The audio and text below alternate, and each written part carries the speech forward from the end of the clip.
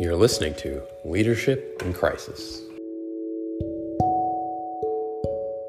Record, and then I will start the live.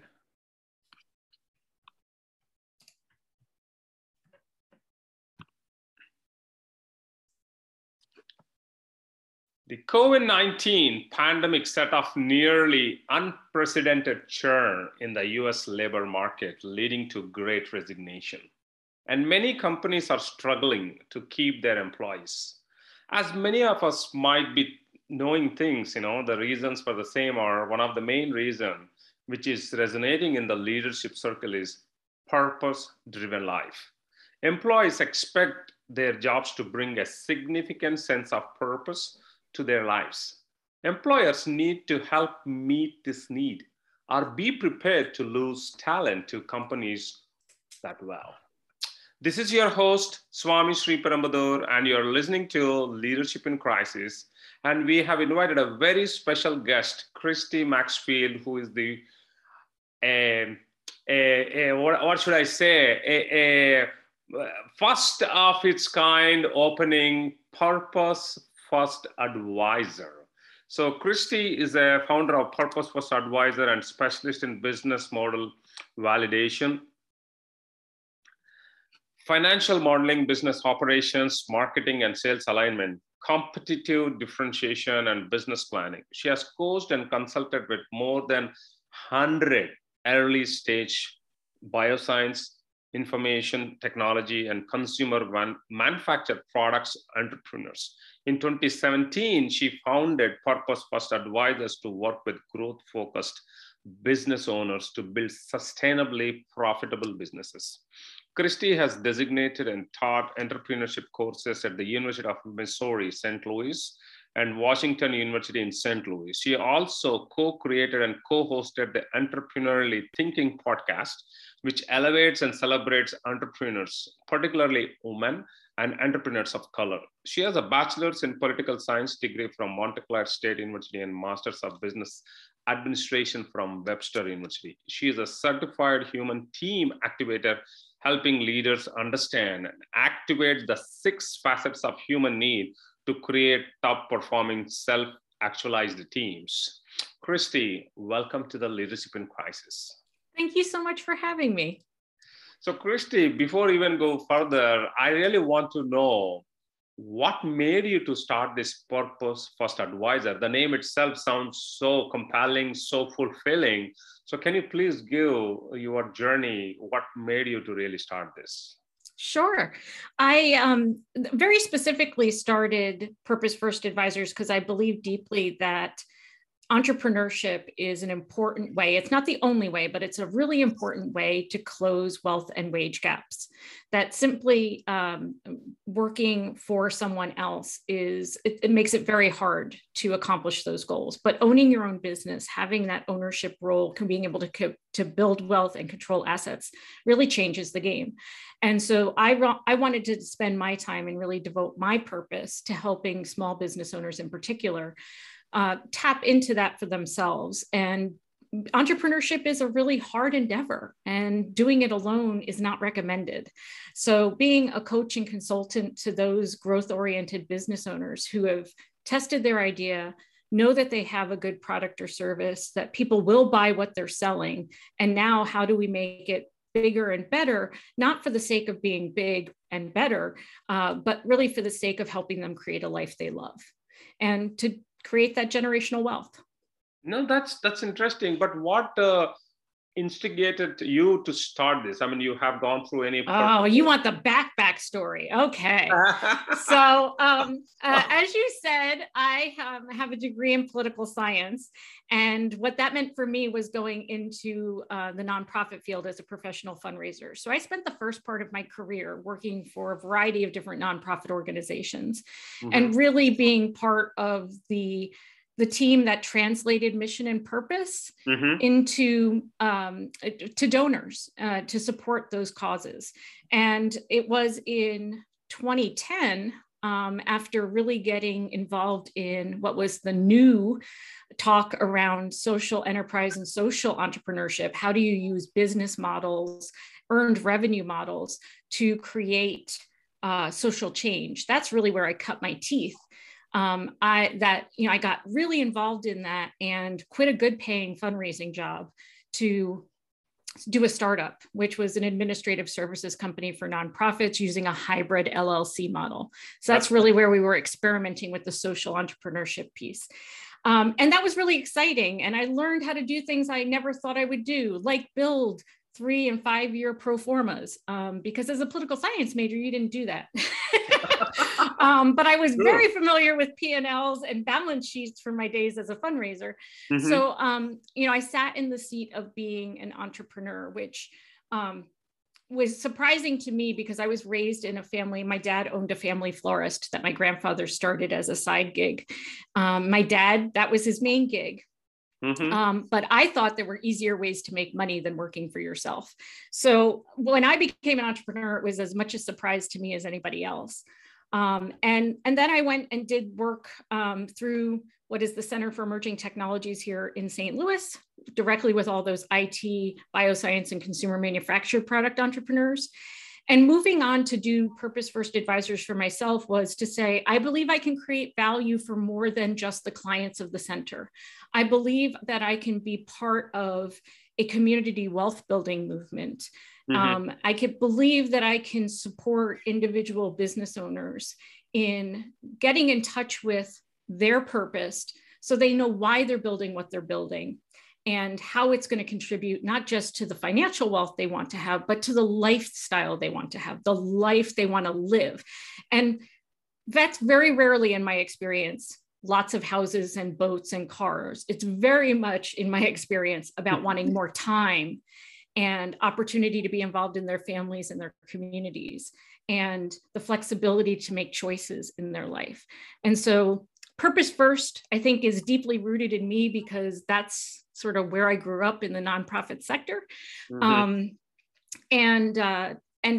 But more importantly, I know we can't accomplish business goals if we mm-hmm. if we're not fully aligned in a shared purpose, if we're not, everybody in the organization isn't rowing in the same direction. So that's my story. No, that's very interesting and thought-provoking. I think you have taken a lot of deep roots of your own experience of a nonprofit and how you have done. And also it was interesting, you quoted your grandfather's side gig has become a main gig for your father. And it all happens all the time because sometimes you really want to test the waters you want to do. And suddenly you have so much emotions connected with that purpose, whatever may be, it is again, different to different people, whatever it is. But then once you connect it, it becomes a mainstream. And you have started this in 2017, but now fast forward today with all the COVID-19 and unprecedented times, and there is so much great resignation going on. And this seems to be more obvious now or elevated today that, employers want to keep employees and give them the purpose-driven life. And what is your comment? I mean, do you really see that? I mean, you have been a forward thinker, already identified this in 2017, but now people are forcing to do it. What is your thoughts about it?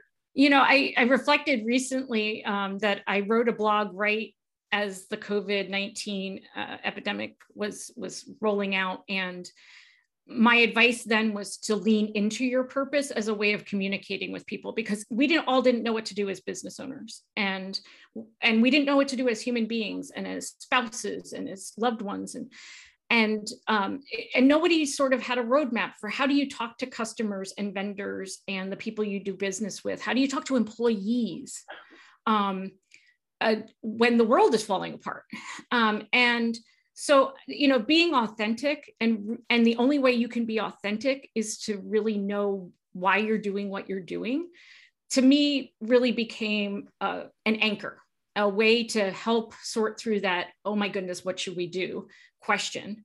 And then that has evolved since then. So there was sort of like a direct response, first responder kind of instinct of like, put the oxygen mask on, breathe your purpose, share your purpose with somebody else, and we'll all make it through it. And now people have had time to reflect on what's really meaningful to them and to look at their employment situation and say, being in this relationship with this company, with these leaders, with these teammates, is this feeding me in a way that I think it can and should?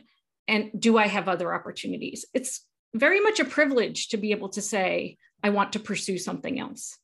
And so when we do have that privilege, then it's important for us to be able to reflect on what it is we want individually, and then who do we think we can work with to align with those desires.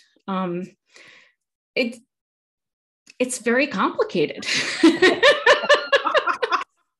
No, I agree with you. It's not that easy because, see, there is no playbooks written for it. And right from any of the even big enterprises, leaders around the globe, everybody has struggled. And only one theme, what I have seen personally, is being authentic of yourself. Tell to your own employees, I am learning through you. I know what I know. I don't know what I don't know. So together, how can we do? So whoever is so authentic and transparent, they are able to embrace that. Otherwise, if people are trying to be cocky or trying to tell some stories of their own just to be a pride of their position, I think they are gone. So people are able to see with that magnifying glass and who is really a true leader. Absolutely. What we also have seen in the Great Resignation is sometimes the great regret and the grass wasn't greener on the other side. And that's why I think if you can reflect on your own purpose, what drives you, your why, and then look at your current situation through that lens, it may not be that you're not aligned with the purpose of the organization, but it may be that the way you're working together isn't serving that purpose or isn't allowing you to be as fully engaged and impactful as you would like to be. So, and to also look at that when you're looking over the garden fence, yeah, and you're trying to make that next choice, how do you use that interview opportunity to really probe on those things that go beyond compensation and remote work opportunity and big project assignments? That's true. That's true. And I'm happy to hear very few people use that garden fence. But my friend Patty always uses that garden fence in a, more appropriate way. But what I've seen, Christine, you are all purpose-first advisors. I think you are always bringing that human element, and you're talking about the human team. I think without humans, there's no company, but you are very much referring as the human teams. I would love to really know, why did you coin that and what made you? So give me a little background about it. Well, I did not coin it. The author of the book's name is Jeanette Wade. Okay. And she coined the term and identified what she calls the 6 facets of human need. And as one of her certified activators, what I'm helping her build at this point is the way to take the book and translate it into what it means in your business. Okay. And how you can help the humans in your business be the best they can be. Because her tagline is, you thought you created a team and then humans showed up. And that's because we think of a team almost like we think of a piece of equipment or software that will put all the pieces together and will program in what it's supposed to do, and then it will produce an outcome. Unfortunately, humans aren't built like that, and they're a lot messier than that. And it's the messy part. I've had so many people, owners in particular, who are like, the feelings, I can't take the feelings anymore, right? But the feelings are always going to be there because you're going to have humans, and we can't scale without humans. The minute you want to go beyond your own personal capacity to do something, 24 hours a day, 7 days a week, you got to add a human. You add a human, things get complicated. Add more humans, they get more complicated.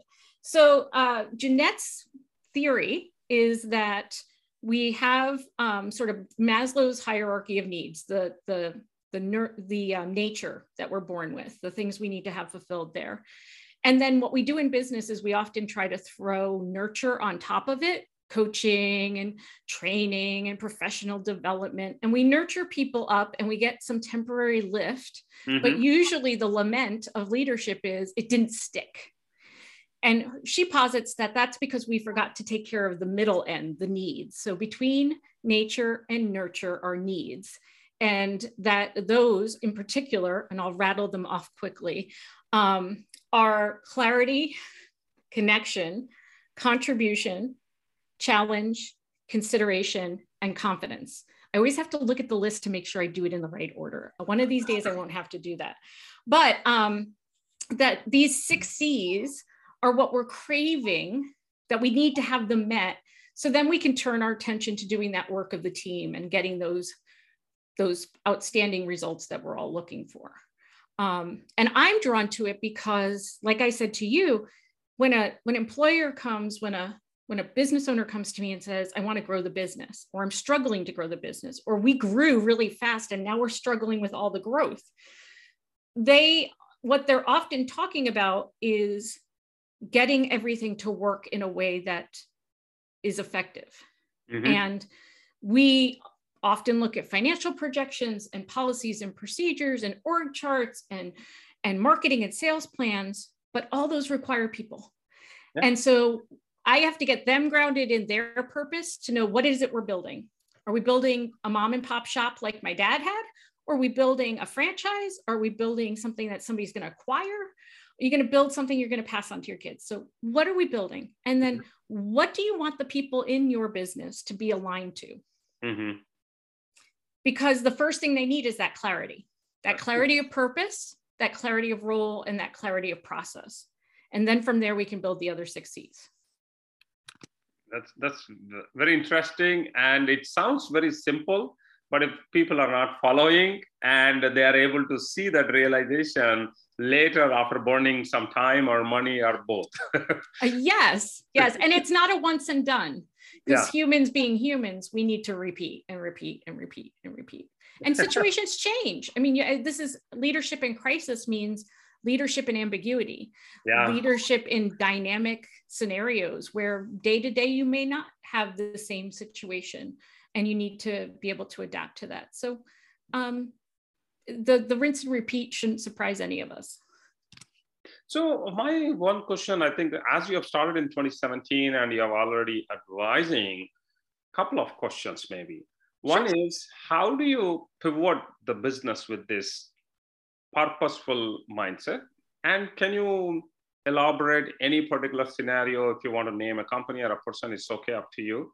But is it where you have firsthand experience how this company is there, but when they change their mindset with a purpose mindset, how it really pivoted from the business point of view? Any specific examples if you have or can? Sure. I'm not going to name names, but one of my clients is in the restaurant industry and related business lines. And it's a family business. It's now in its 2nd generation.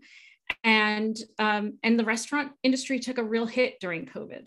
Mm-hmm. And so they had to let a lot of people go and then struggle to retain the people they could retain. And now they're really struggling to bring on the new hires they need in order to be able to regrow the business. And I would say the pivot they made in this process, or in the process of making, is one, they actually took the time to build their shared values. So they weren't just top down from the founder, who was no longer with us, but they really co-created a shared vision for the future and agreed on what their values were. So they could reference back to them as they were making business decisions. Like, when do we cut shift? When do we add back a day to the schedule? What do we have on our menu? Well, how do these things align to our values? And they're not actually, it's not that far-fetched to think about menu items and values in the same breath, right? And the other thing I would say they pivoted towards was really being much more transparent with their employees, their leadership team. They had never thought of them as a leadership team before. They thought of them as restaurant managers and shift managers.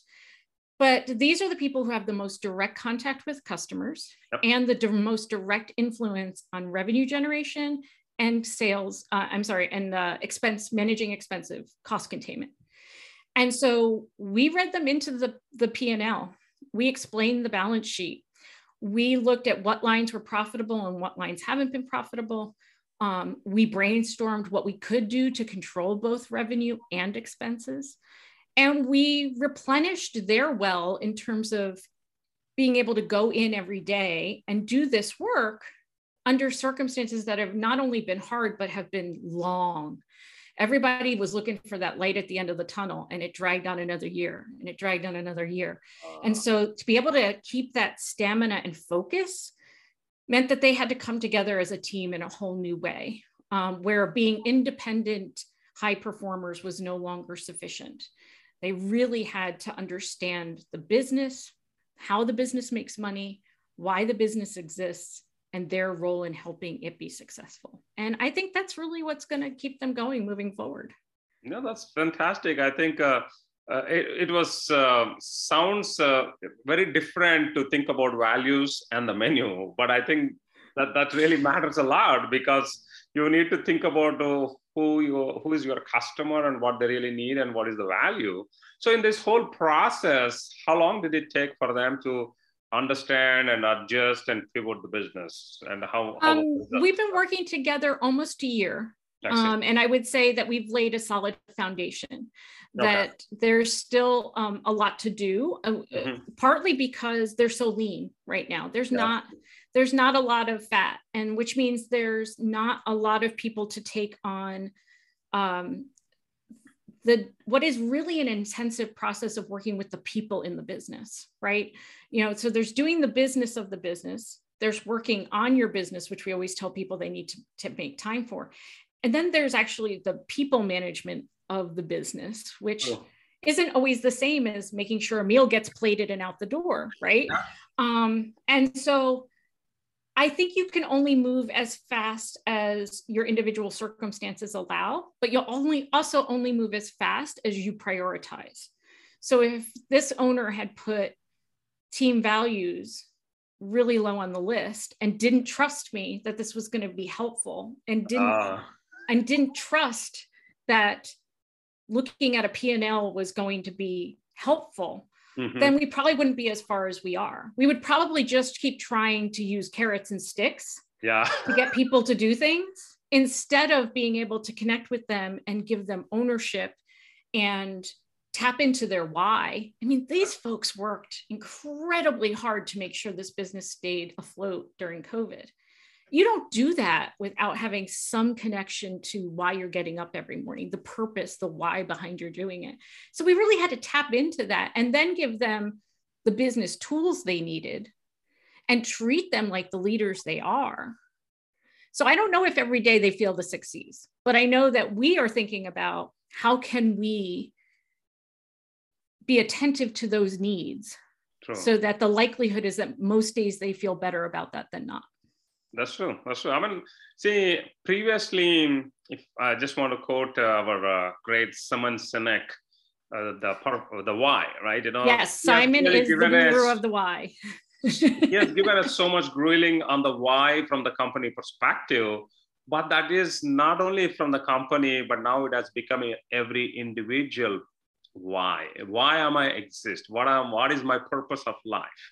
How do I really go about it? If each individual is coming and if it is matching with your employer's purpose, and then there is a line between them, then you are able to be fulfilled, satisfied, and learning. So on this journey of your purpose for advisor, so what are the couple of ingredients to be successful for these entrepreneurs? What is that they need to really adopt to be successful, especially in these pandemic times? At the risk of repeating myself, I will say that they really need to know what they're trying to build and why they're trying to build it. So what I often have come to, because of my coach and her influence on me, really frame it as what's the desired end result. And if your only desired end result is to make as much money as possible, I'm probably not the right coach or consultant for you. And you're going to have to look for people who are really just driven by the dollar in order to build that. So very rarely do I encounter somebody who's just like, I want to make as much money as possible. That's it. That's my desired end result. I often meet people who want their life to look and feel a certain way, right? And when they can tap into what it feels like, okay, tomorrow you get to go live that life you love. What does it feel like? What does it look like? Who are you working with? What are you working on? Where are you working? How are you doing the work? and you can get excited about that and you can feel that in your body, then we know we're on the right track. Okay, that's the life we love. How's the business going to help us get there?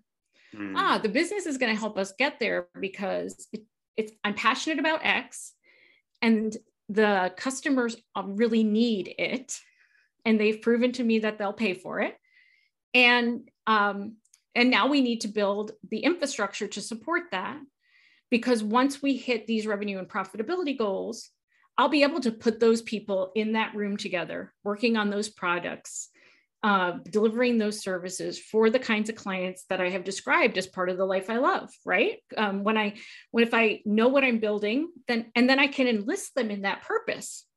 That we're helping people, whatever our tool or product or service might be, this is what we're helping them achieve. Because 9 times out of 10, whatever the product or service does isn't what the customer's paying for. The customer's paying for value. And value is often something like prestige, meaning, connection, satisfaction, entertainment, excitement, experience. Right? It's the experience. I often tell the story of getting my husband an Omega watch for our 10th wedding anniversary. And it was all about the fact that the astronauts had worn that watch in space. Yeah. That's my husband loves the space program, loves being connected to that history. And that watch had to tell time. That's its function, right? Has to tell time, because I paid a lot of money for it. But I did not buy it for him because he needed something to tell time with. I was an expression of my love, and my expression of, I know you so well. I know what this means to you. Right. So, when we enlist people in that, that's way beyond. So my tips, I'm sorry, I went off on my story, but my tips are, first, what are you trying to build and why? And then tell me, how do you think you're going to do it? Then we can turn to, what's the business model? What are you going to sell to whom? How's it going to make their life better, happier, all the things we just described? And what are they going to pay you for it to make it worth your while to do it? Because that's the essence of business model validation. I can have lots of great ideas. I can identify problems all day long. But unless I'm creating something that actually fulfills the needs of my customer, it doesn't matter. I'll end up with a basement full of widgets, or just a lot of time and money spent trying to get people to do what I want them to do versus get them to do what they want to do. That's very true. And so vision and then business model. How are we going to make this work?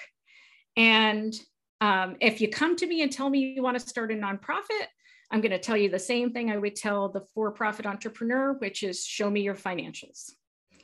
Show me your financials. Tell me how this thing makes it possible for you to live and take care of your family and take care of your community, and how it takes care of the people you want to take care of in the way you want to take care of them. And if you can't answer that question, we probably don't have a business to build together. But if you can answer that question in financial terms, we can rock and roll. No, so, a great purpose takes you a long way, and financials, let us know whether or not it's going to take you all the way.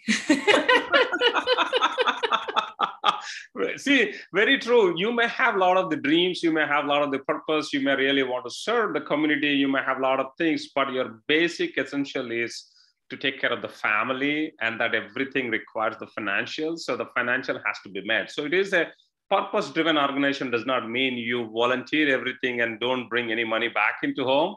Then that's stupid. Well, being a martyr doesn't serve anybody, right? And suffering, creating your own suffering and hardship doesn't serve your community. It doesn't make the world a better place.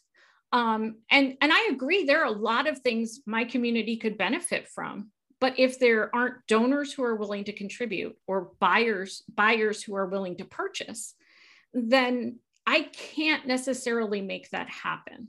And that is sometimes the unfortunate part of the scenario, is that I've met a lot of people with a lot of great ideas, but the circumstances are not such where they can do it without making their lives a sacrifice. And if that's their choice, that's their choice. But again, my purpose is around how do we close wealth and wage gaps? And because I believe that strengthens communities, and because I believe that that's part of creating racial and gender equity. And I believe that those things are really important to building a community I want to live in. And so I'm not going to support someone sacrificing themselves on the altar of service, because I don't think that that's what actually moves the community forward in a sustainable, long-term, generational kind of way. Other people may disagree, but no, I think you said very well, because we always believe as leaders to build the ecosystem. Even if you want to, make the community grow, the economy of scale has to be there with a purpose. You cannot say that I'm just volunteering, but then economy does not help, then the community does not grow, the health and well-being does not grow. Everything is tied. So it is an ecosystem you're building. Only thing is we need to put that purpose connected to all this ecosystem. Then it will be multiplied with fulfillment of each of those parties or people who are connected in that process. And then the entire upliftment will happen. So again, thank you, Christy, for wonderful information and sharing all the great insights. And I really wish you congratulate as well as good luck on your journey of Purpose First Advisors. And for all the listeners and viewers, if you want to know more about it, please go to www.purposefirstadvisors.com and reach out to Christy directly if you need any information. She's a great lady out of US, and she can be with the global world is flat. She can be reached out to any person on this planet as long as you have an email to connect with her. So thank you, Christy, again. Anything you want to say final? Thank you so much. I really appreciate the opportunity to talk about these ideas and to raise people's thinking about purpose and business and what we build and how we build lives we love. Excellent. Thank you so much, and have a wonderful weekend, Christy. Good seeing you here. Thank you so much. Thank you.